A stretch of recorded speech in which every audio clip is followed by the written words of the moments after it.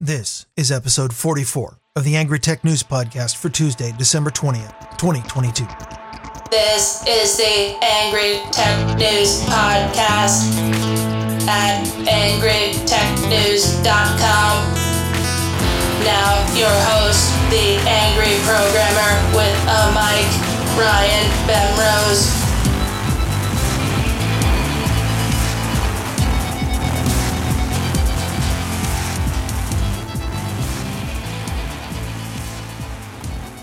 Back when I worked as a corporate tech industry cog, December was always a little bit dead a time of year. Vacation at the company was always provided so many weeks per calendar year on a use it or lose it basis. Combine that with the company having a workaholic type of culture where you are not necessarily encouraged to take your vacation during the year, and lots of people always reached the end of the year not having taken any of their required vacation. So the result was a lot of people would take a big block of vacation in the, take the second half of December off, or sometimes some people who had lots and lots of seniority and thus lots of vacation would take all of December off. And of course, it wasn't any better for those of us who did know how to spread our vacation out throughout the year, because even though we were expected to come in, none of the people you work with were there and you couldn't get anything done. So the tech industry, and this was one company, but the tech industry for the most part kind of shuts down in December. Not a lot happens. So there's a total dearth of news. Combine that with the fact that my recent personal life, which I'm not really going to go into, but has not left me all that much time or energy to put this show together, at least not as much as I'd like. So I have to apologize once again for getting this show out late. For those people who really need my variety of tech sarcasm, I have been doing regularly, in fact, the Grumpy Old Ben's show with Darren O'Neill, where you can get me bringing stories and then scoffing at them in disgust. Well, my co-host Darren, who he contributes when he can, he's got a lot to say. Some of it's even worth listening to. Anyway, tech news. From the Mono Studio department, Microsoft is having a little bit of trouble building up their Xbox empire. This concerns their $69 billion purchase of Activision Blizzard, who owns such iconic franchises as Call of Duty, World of Warcraft, Diablo, and Overwatch. 2 weeks ago, the U.S. Federal Trade Commission filed a case with the D.C. Administrative Law Judge seeking to block this acquisition, citing Microsoft's history of making franchises Xbox exclusive as anti-competitive behavior. Today, Microsoft got hit by another lawsuit filed in California on behalf of a, quote, private consumer group consisting of 10 unnamed video gamers. The complaint alleges the usual allegations that they would have far outsized market power in the video game industry, they would have the ability to foreclose rivals, limit output, reduce consumer choice, raise prices, and inhibit competition, all of which is pretty much true. A canned Microsoft response pointed out that the Activision Blizzard deal, quote, will expand competition and create more opportunities for gamers and developers. Although Microsoft didn't explain exactly how reducing competition can expand competition, but they seem very confident they can do it. From the increasing cost of doing business department. Not content to only harass Microsoft, the US FTC also made news yesterday by bringing down a $500 million hammer on Epic Games in response to 2 complaints about the game Fortnite. The first one alleges that Epic violated COPPA, the Children's Online Privacy Protection Act, by turning on voice and text chat by default, publicly broadcasting account names in-game, and telling players about each other, which is standard fare and pretty much required for all online multiplayer games to exist. I don't see how a game can work without it.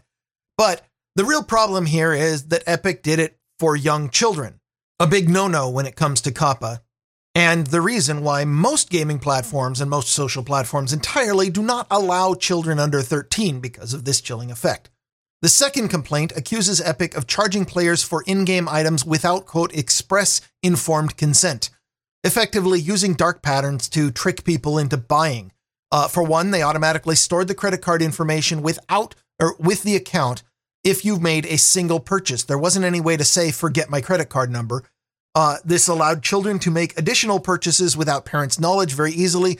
Another dark pattern they used that the complaint cites is they put the purchase button right next to the preview button with no further confirmation after you clicked purchase. The result was that people were making purchases they didn't want or having their kids make purchases. The FTC fines for these two complaints add up to a total of $520 million, which would have been unheard of even 5 years ago. That's a lot of money.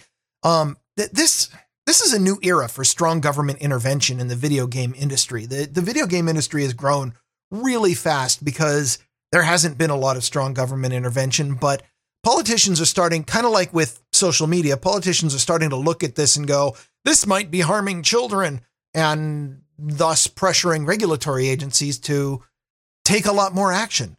I guess this could be good and bad. The good, consumers are protected from their own stupidity. The bad, this is a massive chilling effect that will shrink the overall industry. Personally, I think we should probably move a little closer to caveat emptor than a daddy protect me state, but that sort of laissez-faire does not buy politicians more votes.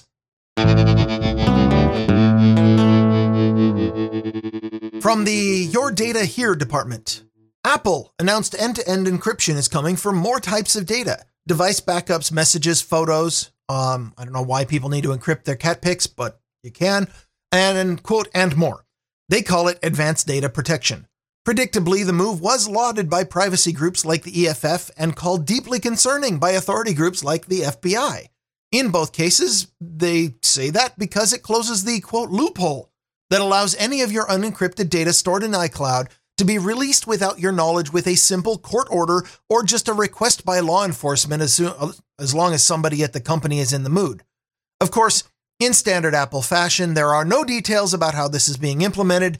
Encryption is being done by the OS on your phone, where you're just supposed to trust that they will keep it private despite their history of data breaches and privacy violations. Trust Apple. Trust Apple. Just remember one thing about Apple. This is important. Security is the opposite of convenience, and Apple has always put convenience, user experience, and safety ahead of security and privacy. This isn't safety like the physical type of safety. This is the woke type of safety that means not having to see reality or other things that might be uncomfortable for your fragile little brain. To be honest, I wouldn't be surprised if this OS-based encryption comes with a backdoor that lets the company decrypt the data without you. They'll tell you that if that does come out, they'll tell you that it's for your own benefit. You know, like if you lose your keys or something.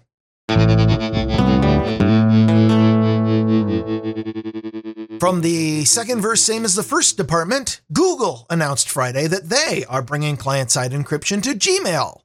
This encryption has already existed in Google Drive, Google Docs, Google, they have 75 Google services, whatever. There's been a lot of them, but apparently it's now coming to Mail. The result is that your Gmail client will be encrypting your mail before it goes up to the cloud and then decrypting the mail as needed so that it's stored encrypted in Google servers. They say that it keeps your mail secure, yada, yada. We've heard this before, but I'm guessing secure from everybody but Google. I'm assuming, given that Google's targeted ads model pretty much relies on being able to read your mail, and I don't see them changing that. At a company like this, you don't slaughter the sacred cow just because users want a little bit of privacy. So don't know. To be honest, this is the exact same story as the last one about Apple. Pretend that I just gave the same detailed speculation rant and ended with the same warning about not trusting a giant Silicon Valley company to put your interests ahead of their own.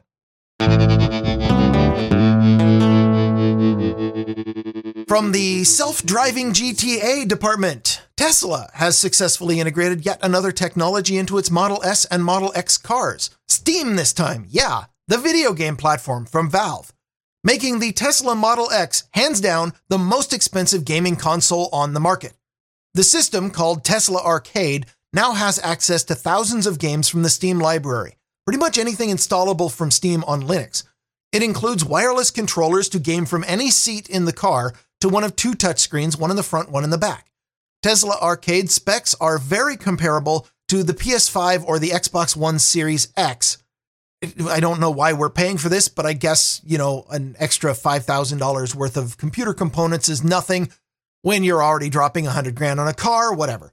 The car's software disallows playing video games while the car is in motion, even for a passenger, and even for a passenger in the back seat, after the company got slapped last year by the NHTSA for allowing such a thing. But a company spokesman did suggest that the ability might be coming back just as soon as they figure out that pesky full self-driving thing that people paid for a decade ago and nobody seems to be in any danger of understanding or getting working. But it could be. So look for video games in your car while it drives itself into a guardrail. From the Why Is This News department, 9to5 Google reports that Google Pixel 8 may be getting a major camera upgrade with a larger sensor and a feature called staggered HDR, whatever the hell that means.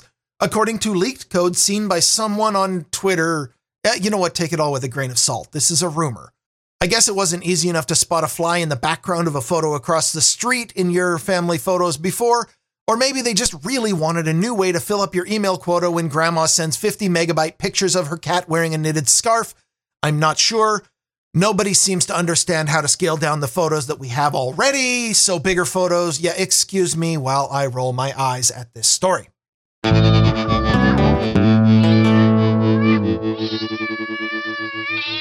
From the End of an Error department, Microsoft Edge is dropping support for Windows 7 and Windows 8, even for businesses, corporation and government, etc., that pay extra for longer support. Edge Trident has already long since been dropped. The only Edge that's been supported for the last year is the Chromium version of Edge. Now that's being dropped too. I don't need to comment on just how little this will impact most people who don't use Edge anyway. But January 10th is a day for endings. It also happens to be the last Reboot Tuesday for Windows 8's regular security support, and the last possible update ever for Windows 7, even for the people who pay a little extra money because they haven't bothered migrating yet. Coincidentally, Google Chrome is also dropping support for Windows 7 and 8 that day. Once you are past that day, if you're on Windows 7, Windows 8, you're not getting updates. That's kind of the story being told here. Now, the good thing, at least if you want to keep using it, is out of support. Microsoft is one of those companies where out of support does not mean they actually disable the software. They literally just stop supporting it. They're not going to give you patches. They're not going to cry if you get yourself a virus. But the thing that really got me for this story was the top Slashdot comment on it, which said, honestly, one of the best things about still using Windows 7 is that there are no updates. All your OS mods, you don't need to reconfigure them again because the OS updated and reverted them again. Which speaks to the fact that most people are getting a little bit of fatigue about the amount of updates put out by all of these software companies. Of course, as a technology influencer, more or less, I'm not supposed to be advocating for not updating. Everybody in the world is supposed to update all the time, but people feel the fatigue nonetheless. While I was writing this, my brand new Galaxy S21 interrupted my browsing to pop up a big full screen dialog that said, an update is available. And like most people, I think it's tedious. The problem ultimately with updates, and I know I've given this rant before, but updates are a Mott and Bailey argument, a fallacy, really. If you're not familiar with the Mott and Bailey, I'll put the link in the show notes, but security updates are the Mott, which is an easy to defend argument, because who doesn't want security?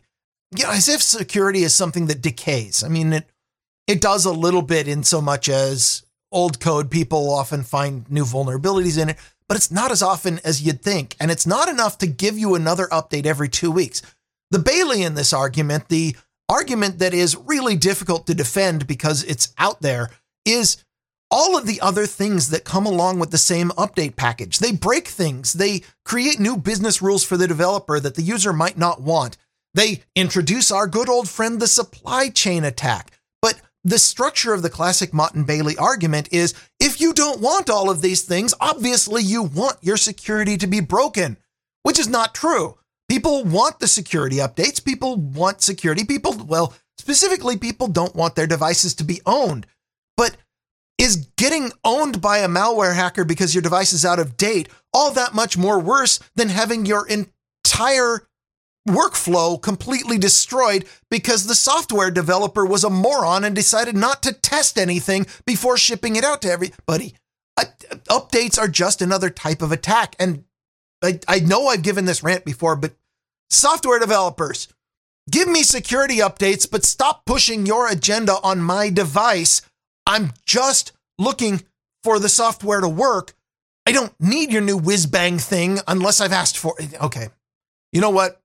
Tell you what, software developers are going to do what they do. And every time an update comes out and breaks things, I'm going to complain about it. Meanwhile, I got to get off Windows 8, I guess.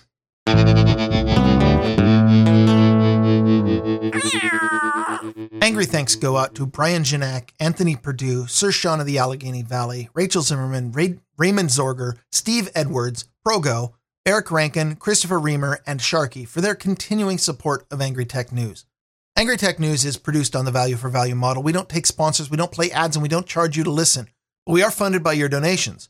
If you received some value from listening to this show, please send some value back. Go to angrytechnews.com and click on the donate button. Send what you think this episode was worth to you, whether it $5, $15, $50, whatever you think. That's it for now. I'm Ryan Bemrose, the Angry Programmer with a mic. I'll be back next time with more Angry Tech News. This has been Angry Tech News with the Angry Programmer, Ryan Bemrose, at angrytechnews.com. Stay angry. Stay angry. Stay angry.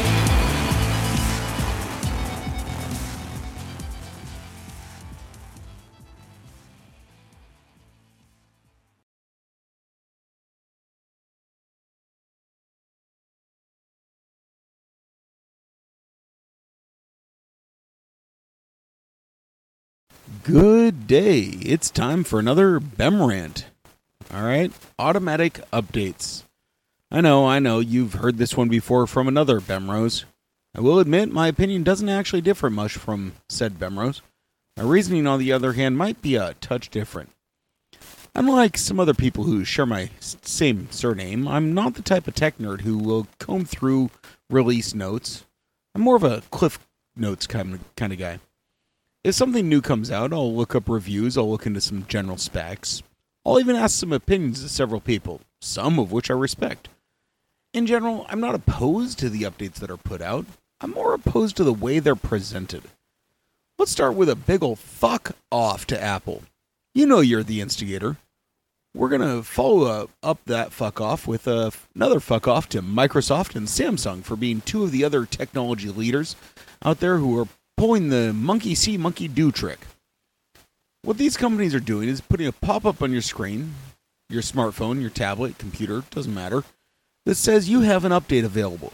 Your options fall into just a couple of categories. Install now, schedule later, or remind me in a couple days.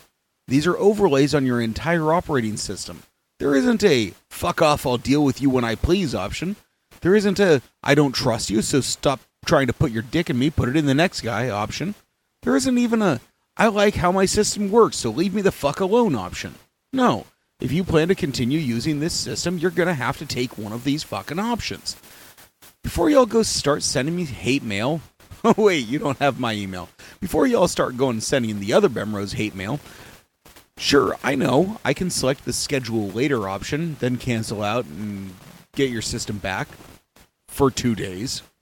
Then you're back to the choose wisely screen before you can use your fucking device again.